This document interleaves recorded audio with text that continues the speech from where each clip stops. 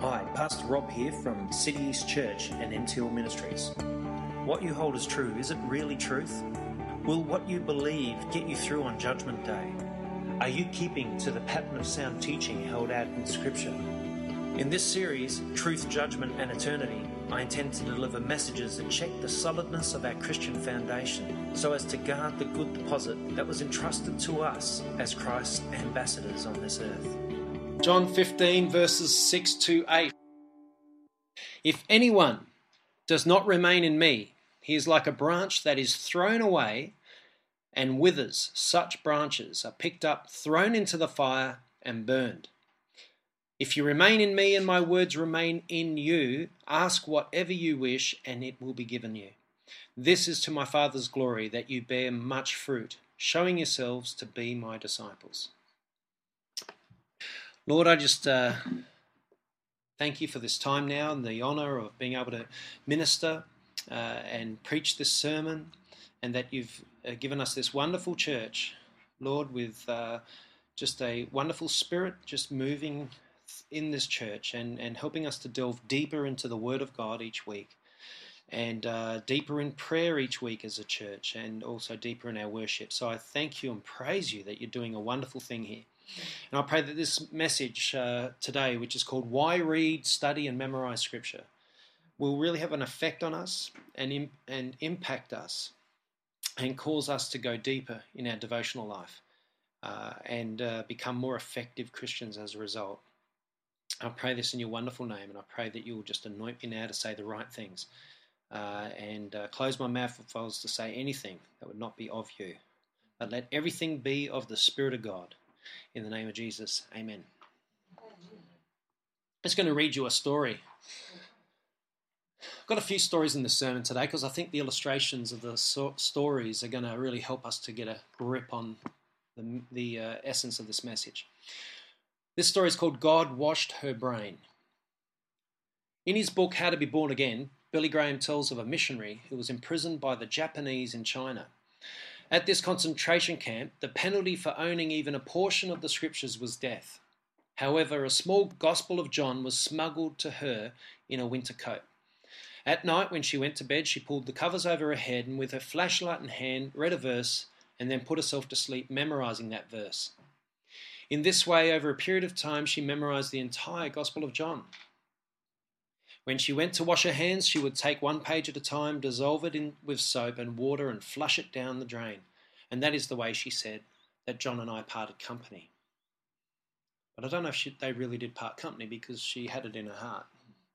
This little missionary was interviewed by a Time reporter just before the prisoners were released, and he happened to be standing at the gates when the prisoners came out. Most of them shuffled along, eyes on the ground, little more than automatons. Then out came the little missionary, bright as a button. One of the reporters was heard to ask, "I wonder if they managed to brainwash her." And the Time reporter overheard the remark and answered, "God washed her brain." Isn't that amazing? I've read many, many stories about people in prison who held to the faith in Christ, and most of them succeeded in overcoming the brainwashing tactics of the authorities. So knowing the scriptures is a very powerful weapon in this type of distress. Psalm 18, 32 to 33 says, "It is God who arms me with strength and makes my way perfect. He makes my feet like the feet of a deer. He enables me to stand on the heights." And when you think about it, because this little missionary girl was in God, God enabled her to stand on the heights. He made her feet like a deer, so that when everyone else was coming out of their prison after their however many years in there, they shuffled along in depression and so on, she came out skipping like a calf. So that's the power of the gospel. The Word of God. John 1:1 says, "In the beginning was the Word, and the Word was with God, and the Word was God." Who's read that? Who could just about quote that? In the beginning was the Word, and the Word was with God, and the Word was God. Jesus is clearly identified here as the Word of God. Before anything else was, the Word of God was. So in the beginning, before anything else was created in heaven or earth or anything, the Word of God existed. This Word of God, we see in John 1:14, it tells us that the Word became flesh and dwelt for a while among us. So the Word of God who was with God in the beginning, became flesh, and then he dwelt with us. So the Word of God became flesh and took on the form of a man, and we know that that man is Jesus Christ. So it's interesting, isn't it? What's really interesting is this. Acts 4:31 says, after they prayed, the place where they were meeting was shaken, and they were all filled with the Holy Spirit and spoke the word of God boldly. So the word of God was in the beginning, was with God, and the Lord God spoke the word of God, and then the word of God became flesh, and that being or existence was Jesus Christ. Now the Holy Spirit-filled believers are speaking the word of God. And if you look through the book of Acts and right through, and if you just do a word search for the word of God, it's all the way through. Whenever the disciples opened their mouths, it was called the word of God. Speaking the word of God is here referring to as coming forth from the mouths of Holy Spirit-filled believers. And just as Jesus is referred to as the Word of God becoming flesh, in that Jesus is a manifestation of the Word of the Father, and therefore he is the Father, because he's a manifestation of the Word of the Father and is the Father. He said to Thomas, if you have seen me, you've seen the Father. That's what he's trying to say. I and the Father are one. I come out of the Father. I am the Father. And now we see the Word of God, Jesus Christ, being a manifestation of the spoken word of the Holy Spirit-filled believers. Now, the believers who speak by the Holy Spirit, who is God, because he's part of the Trinity, what they say is termed the Word of God. The Bible also is referred to as the Word of God, because the words which our Lord, his prophets, his patriarchs, his disciples spoke and were recorded in the Old and New Testament. They were written down by these, spoken and written down by the Old and in the Old and New Testaments. Therefore, that is the Word of God, because it's the spoken Word of God. Therefore, Paul could say in 2 Timothy 3:16-17, all Scripture is God-breathed and is useful for teaching, rebuking, correcting, and training in righteousness, so that the man of God may be thoroughly equipped for every good work. All Scripture is God-breathed. Who gets blown away when they read that? I get really blown away. Because I dwell and my thoughts are constantly going towards God, when I realize that what I have in my hand here is the spoken word of God, the God who created all things, and this is the sure spoken word of God, right? I get really, really blown away by that. That is, to me, is amazing. That makes me want to spend more time reading it, because the very existence that created me and knit me together in my mother's womb is the very one who spoke everything here, and he gave this to us as a manual to life. We have a confidence in the Word of God, the Bible, that it is a living and active power and able to turn us, transform us, and give us eternal life. Where does that come from? For the Word of God is living and active, sharper than any double-edged sword. It penetrates even dividing soul and spirit, joints and marrow. It judges the thoughts and attitudes of the heart.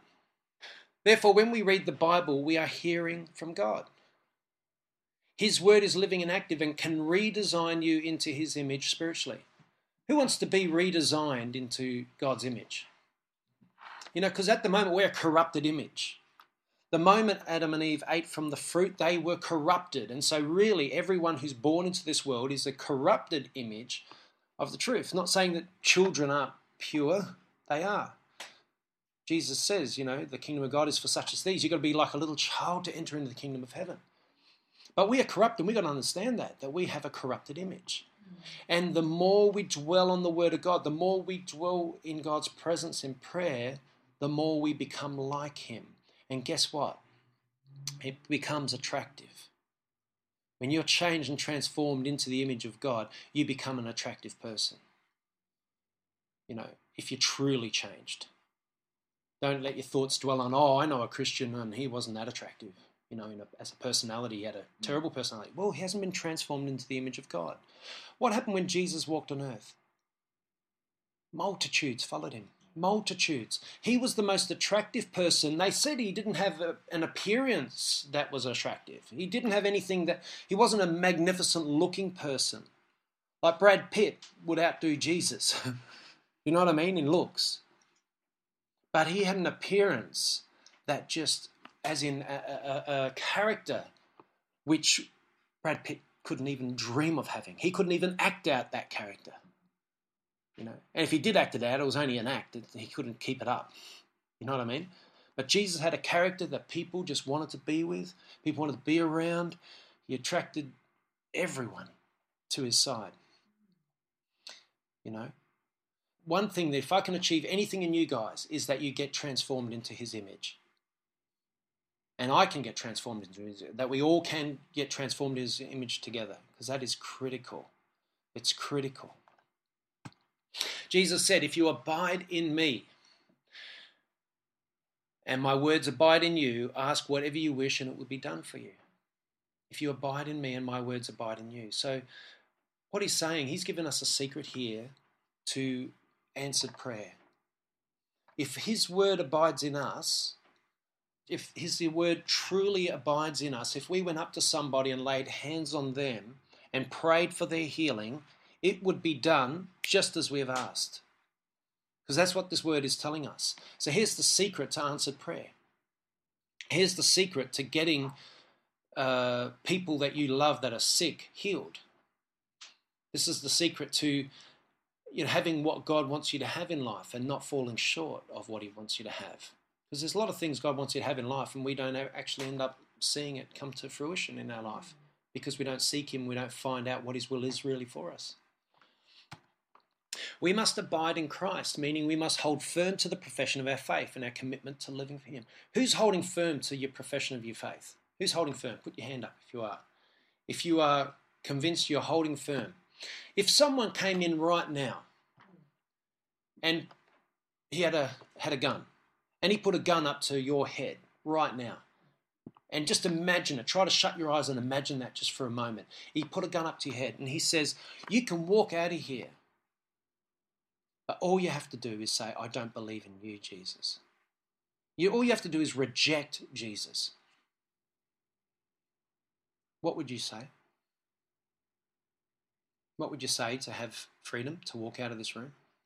Yeah. White light. I say, let your will be done, Lord. What's the point if he's not around? Yeah, well, if you reject Jesus, I'll tell you what, if you're a true Christian, you wouldn't be far out of this building and you'd be wanting to come back in and lay your life down because you'd feel so guilty because you let him down. Because if that is when God has called you to end your life for him, that is when you've got to take the bullet, in a sense. I heard a story of a couple of men came into a church and the church was waiting on some visiting speakers. There was some visiting speakers to speak that day. And two men come running into the church, balaclavas and the whole bit, and they got guns and they put everyone up and against the wall and they were serious. They were full on saying, okay, everyone who wants to give up Jesus and get free, you can go. So half the church just out they went. And the other half just stood there and said, nah, I'm going to die for the Lord. And you know what they did? Pulled off their balaclavas, put their guns down and said, okay, you're the guys that we want to preach to today.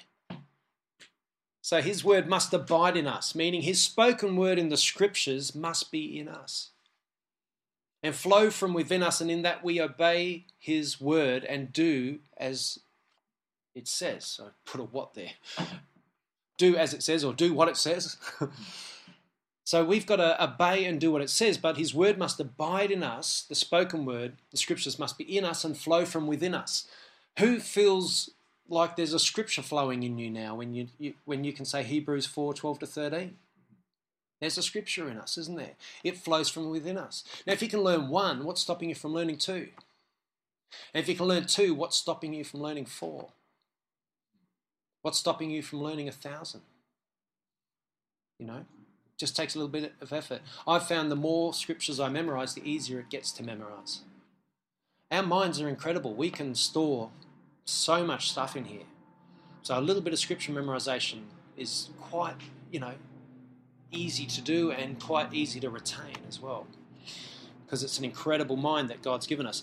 But it's also, I'll go back, it says within us, and that we must obey his word and do what it says, because James 1:22 says, do not merely listen to the word and so deceive yourselves. Get that? If you just listen to the word, you're being deceived.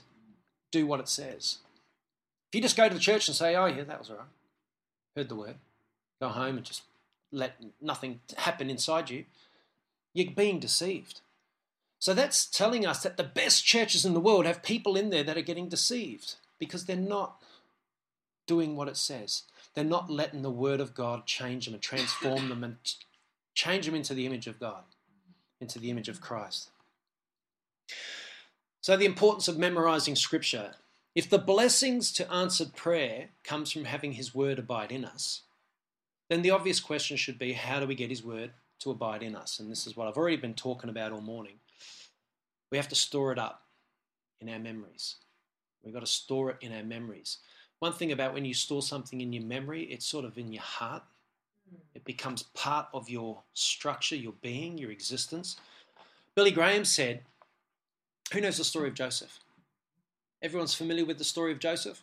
If you're not, read it. It's in Genesis, I think 27 or 37, one of those. But it's from there onwards, and it is one of the best stories in the Bible. And when you start reading it in the Bible, you simply can't stop reading it. It's one of those sort of stories. It's gripping. You just want to find out what happens. When you get to the end, it's just like a mind blow that this is an actual historical record because it's brilliant literature. It's brilliant storytelling. But Billy Graham said, like Joseph storing up grain during the years of famine that lay ahead, may we store up the truths of God's word in our hearts as much as possible so that we are prepared for whatever suffering we are called upon to endure. Just to understand what he's saying there, if you're not familiar with the story, is Joseph he was in prison and he was brought out from the prison to interpret a dream from Pharaoh, and Pharaoh had this dream where there was 7 fat cows and 7 skinny runty cows, and there was 7 full heads of corn or grain, and there was 7 skinny ones, and those skinny cows and skinny grains were eating the fat ones and ate them until they were all gone. And Joseph interpreted the dream for Pharaoh and said what that means is there's going to be 7 years of plenty and 7 years of famine. And everything in the plenty is going to be devoured by the famine. And he said, so I advise you, Pharaoh, to set up storehouses and store up all the food that you grow during the years of plenty so that for the 7 years of famine we have grain in Egypt. And then he was placed in second command in Egypt. He came from prison to becoming prime minister of Egypt and was in charge of storing up the grain for the 7 years of famine that was to come. So it's a magnificent story. And in that sense, we've got to store up grain in our hearts, in our minds, for the years of famine which could lay ahead. Because we don't know what's going to happen from day to day. We don't know. We wake up one day in our warm beds and in our beautiful home life. The next day we could be thrust into prison cells because of our profession of our faith. And you know what? It's happened continually throughout history. It's happened over and over and over again. And so at those times, it's not until you're in the prison cell that you got nothing, you're stripped down, you're just there just laying on a mattress, and you just think, man, I wish I was diligent in the Bible. I'd love to be able to just remember all the stories and remember all the verses from the Bible now, because this is when I need it. So store up grain for the years of famine. This story is called Recalling the Bible. The biography of Geoffrey Bull, a British missionary to Tibet, who was captured and imprisoned by Chinese communists, tells how his captors took his possessions from him, threw him in a series of prisons, robbed him of his Bible, and made him suffer terribly at their hands for 3 years. In addition to extreme temperatures and miserable physical conditions, bodily abuse and near starvation, Bull was subjected to such mental and psychological torture that he feared he would go insane. How did he keep his mind at peace? He had no Bible now, but he had studied the Bible all his life. He began to systematically go over the scriptures in his mind. He found it took him about 6 months to go all the way through the Bible mentally. He started at Genesis and recalled each incident and story as best he could, first concentrating on the content and then musing on certain points, seeking light in prayer. He continued through the Old Testament, reconstructing the books and the chapters as best he could, then into the New Testament, from Matthew to Revelation. And then he started over again. He later wrote, "The strength received through this meditation was, I believe, a vital factor in bringing me through, and it kept by the faith to the very end." It helped him through the tough times. There was another story I was going to read, which was just too long. It's a very, very long story. But this guy, the amount of suffering he went through, and he says when you're in that sort of a situation, he says everyone is calling out to God. Everyone wants to know, is there more to life than this? Because when they're at that point, they're at the end of their life, in the sense of there's nothing else. What else can save you from that sort of a punishment? If that's what your lot is, there's got to be an afterlife. They start looking to that. And that's where those that have the scriptures can face those times much better. Treasure. Matthew 6:19-21. Do not store up for yourselves treasures on earth, where moth and rust destroy and where thieves break in and steal. But store up for yourselves treasures in heaven, where moth and rust do not destroy and where thieves do not break in and steal. For where your treasure is, there your heart is and will be also. So what is this treasure? That scripture has been used in sermons to talk about, giving money into the offering or supporting missionaries and that sort of thing, or doing good things, doing good works for people in the name of Jesus. And that is all treasure. But the Bible gives us a specific answer to that. Colossians 2:2-3 says, "My purpose is that they may be encouraged in heart and united in love, so that they may have the full riches of complete understanding, in order that they may know the mystery of God, namely Christ, in whom are hidden all the treasures of wisdom and knowledge." So hidden in Jesus are all the treasures of wisdom and knowledge.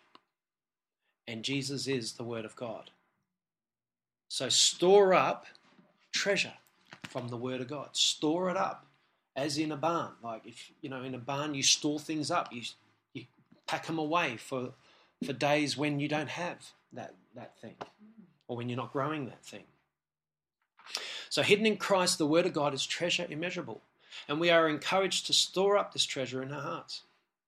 And I'll tell you now, by the Spirit, from what the Spirit has been saying to me of late, I've been really pressed to memorize more scripture. And I've been memorizing oodles of scripture, heaps and heaps and heaps of scripture, because I don't know why. There's just an urgency in me to memorize. And so I'm getting driven along, not in a sense by my own will to do it, but by God's will for me to do it. And I'm just simply obeying. I'm just doing it because I need to know this stuff. I need to have it in my memory. And I don't know why that urgency's there. I gather that He's placed it on my heart because something could be on the horizon where I might need to have that storehouse of scripture. And it might carry me through some dark days. So we need to store it up while it's here, while we're allowed to read the Bible, read it, and store it while it's here. Because one day, many countries in the world, you can't go into a country with this. If you go in, it's like taking heroin into that country. You're treated like a drug pusher or something, or a dealer. Now, what's to say that won't happen in Australia one day? With the rise of atheism, the new atheism, and the rise of all the Islamic movements in Australia and all that sort of stuff, who knows what's going to happen in 10 years' time? Who knows what's going to happen in 1 year's time? How far and how bad it could get. So store it up in your hearts. Because they can take this away from you, but they can't take away what's in your heart, can they? If it's there. 20,000 verses. In the book Scripture Memorizing for Successful Soul Winning, by Dr. Oscar Lowry, Lowry admits that he entered Christian service as a young man with an undisciplined mind. Thinking he could not memorize Scripture, he filled the flyleaf of his Bible, and the flyleaf is the pages which doesn't have any writing on it, of his Bible with references useful for counselling and evangelism. But it proved awkward to stop his conversations long enough to track down the right verse. So finally he determined to succeed at Scripture memory. And he said, if I can memorize one verse, I can memorize one more. And I can memorize 10 more, and even 100 more. He rose early the next morning and he chose what seemed to him to be a difficult passage, Romans 10:9-10. He paced the room, saying to himself, I will do this thing. He struggled with this passage for half an hour, but finally succeeding in memorizing it completely.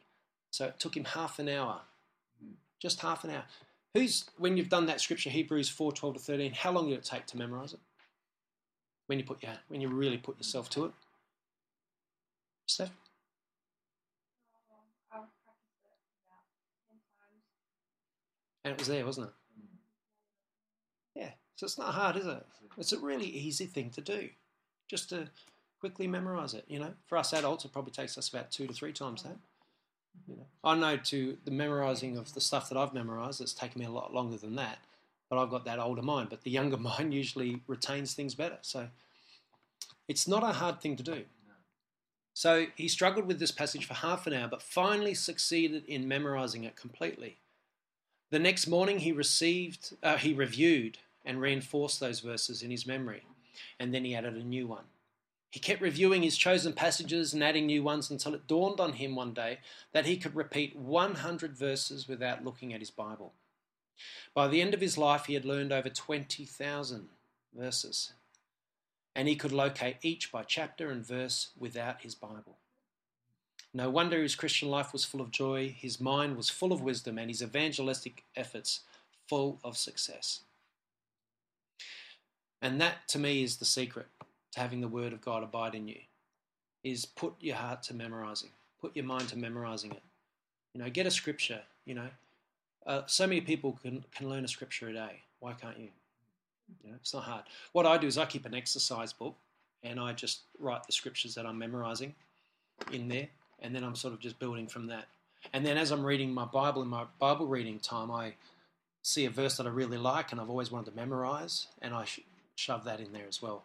So I've got quite a few scriptures that I haven't started memorizing yet, but they're just there for me to start on. I'm just going to talk about some great quotes, or read out some great quotes. If you carry a Bible when you are young, it will carry you when you're old. Isn't that good? If you carry it when you're young, it will carry you when you're old. If we understood what happens when we use the Word of God, we would use it more often. Oswald Chambers said that. If we understood what happens when we use the Word of God, we would use it more often, when we speak the Word of God out. I have found that my spiritual growth is directly proportionate to the amount of time and effort I put into the study of Scripture. So the amount of time he spends in the Bible becomes proportionate to the amount of spiritual growth that he sees in his life. That's John MacArthur. Still around, Johnny. Other books were given for our information, but the Bible was given for our transformation. Isn't that interesting? There's a story of a man who was on a ship. He was the captain of the ship, and he had on his ship there was like a 2,000 book library on his ship. Anyway, the ship struck a rock and was broken in half. It snapped in two, and the part that had snapped was on the rock and was kept above the water. And all of the passengers and everyone were on that rock with the captain, but the other half where his books were went down. The next morning, a ship came by and saved them. And he noticed there was one book floating on top of the surface. And guess what it was? The Bible. And he picked up, that's the only book that survived. It was like the only one that rose to the top of the depths.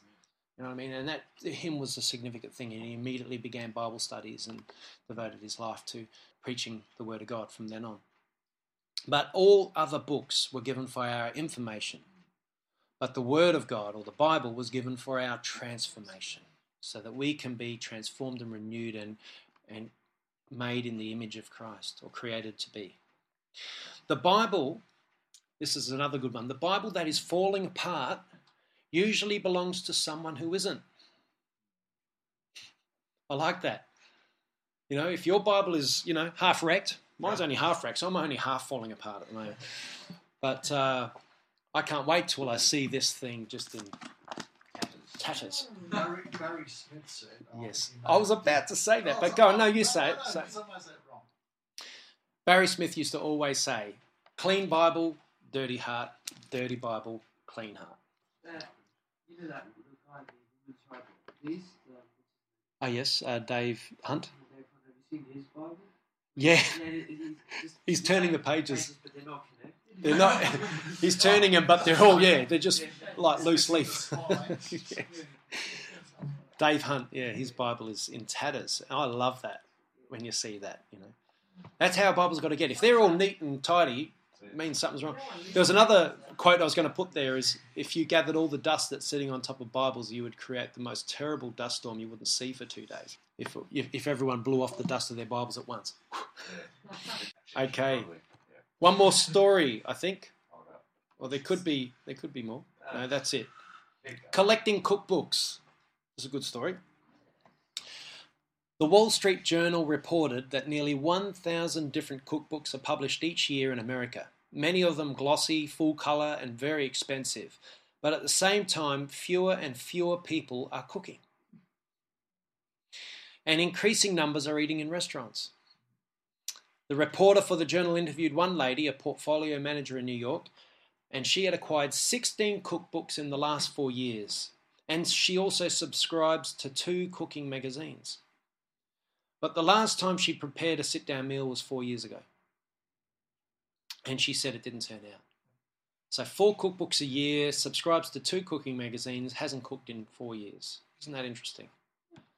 So there are more Bible translations, study aids, and devotional books than ever before in history. Christian publishing is a big business in America and in Australia. But for all that, people are reading and studying their Bibles less and less. We have more Bible aids than ever in history. Yet it's like we'd rather read a magazine, you know, Cleo or something. I don't know, whatever the popular girl magazine. What's the popular girl magazine today? You don't read them? Hey? Okay. It's called Okay. Oh, okay. Cosmopolitan. It's a glutton. Interesting, isn't it? Collecting cookbooks. So the challenge today. The challenge to this is really clear. Can we take responsibility for our own spiritual welfare? Can we take for our own spiritual? I thought it looked like warfare before, and it subconsciously stayed in my mind. The challenge to this is really clear. Can we take responsibility for our own spiritual welfare? And warfare, yeah. Can we take responsibility? That's the question. See, it's not my job to get you guys to read. Like, I can encourage you to read the Bible, but I'm not going to sit down with you every night and read it. You know, you live too far from me. If you were living here, I'd probably do it if you went to it. But we've really got to encourage ourselves to take control of this, to get a hold of this. Because if Christianity seems boring, it's only because you're not in the Scriptures. When you're in the Scriptures all the time, Christianity is the most exciting thing on the planet. But when you're not into it, it just seems boring. It's that Sunday thing that you grit and bear, get it over with, so you can go home. But when you're reading the Scriptures all the time, when you're praying all the time, Christianity becomes the most exciting thing in your life.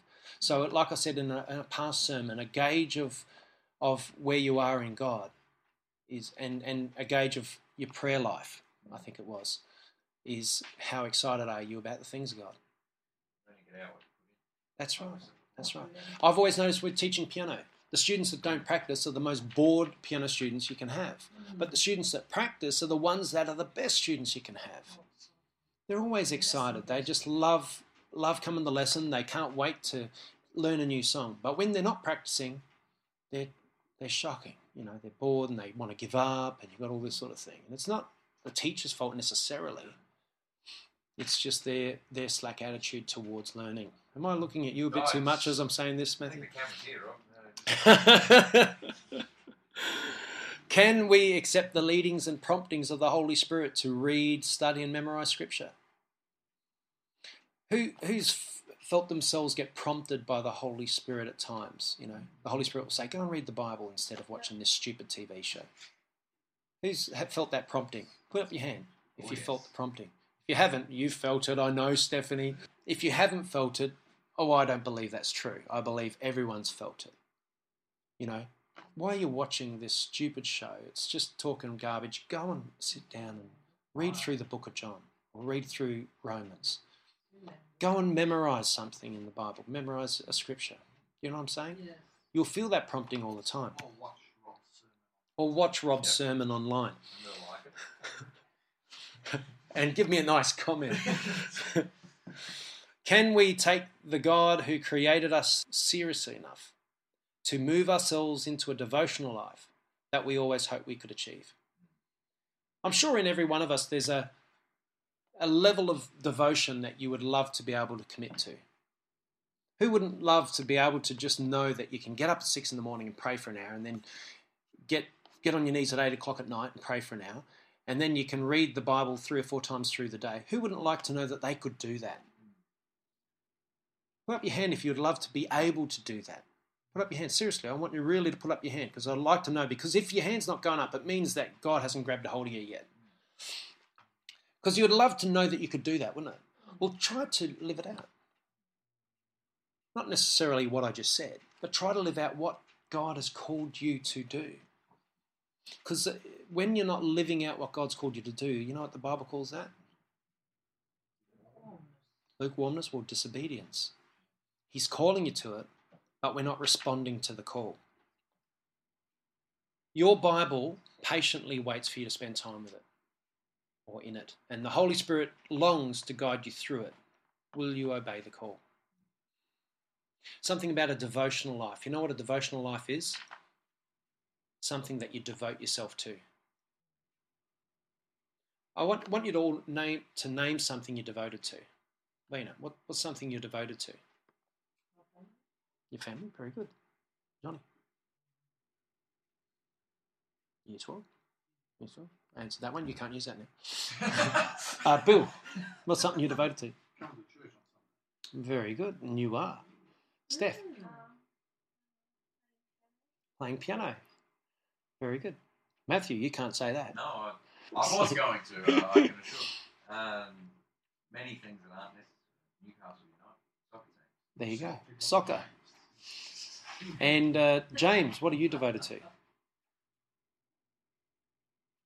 They've all ripped you off of everything you were going to say, weren't they? West Ham's a pointless exercise. All of the above. Okay. Except for piano playing. Okay. Saxophone. So your level of devotion to those things that you're talking about, how does that fare to your devotion towards God? The commitment that you place in that, how does it fare to the commitment to reading the Bible? Who reads the Bible every day? Yeah? Yeah. No. Who reads the Bible? Those have put your hand up. Who reads your Bible for 10 minutes a day? Who reads the Bible for 20 minutes a day? What about half an hour? Okay. I should have my hand up anyway. Over an hour. But that is a real fair indication of, well, my effectiveness at this stage, by the Holy Spirit. And it really is a call for you to say, well, hold on, that shouldn't be so. The Bible is the book. It is the book that's going to carry you through life. And it's when you're standing at Judgment Day, you're not going to be saying, how good was I doing devoted to all these other things? God doesn't care about your devotion to those other things. It's going to be, well, were you devoted to me? Why weren't you excited about me while you lived on earth for that short life, that short little minute life that you lived down there? I want to give you eternity forever and ever and ever in the most beautiful life you can ever imagine. And all I asked of you was a little bit of devotion here, a little bit of devotion just to get your mind off all those other stupid things that get your attention and give yourself to me just a little bit. I created you. Isn't that the least you could do for your Creator who gave you life, who loved you and he laid his life down for you? Jesus is the most devoted. The least we can repay him with is just know his word. Just pray to him, And I'm just encouraging you. I'm not trying to give you guilt trips. I'm just encouraging you. I really don't want to see any of us here standing at Judgment Day with masses of regret. We've got to get on to Judgment Day and be so glad that we're there and that we honoured him to the best of our ability. So let this just sort of really move you. Okay, let's pray. Thank you, God. Lord, I just pray for each and every one of us here, Lord. In the name of Jesus, I pray for an outpouring of your Spirit, a spirit that will move them, each and every one of us here, to read the Bible more, to pray more, to seek you at a level of devotion that they've never experienced before.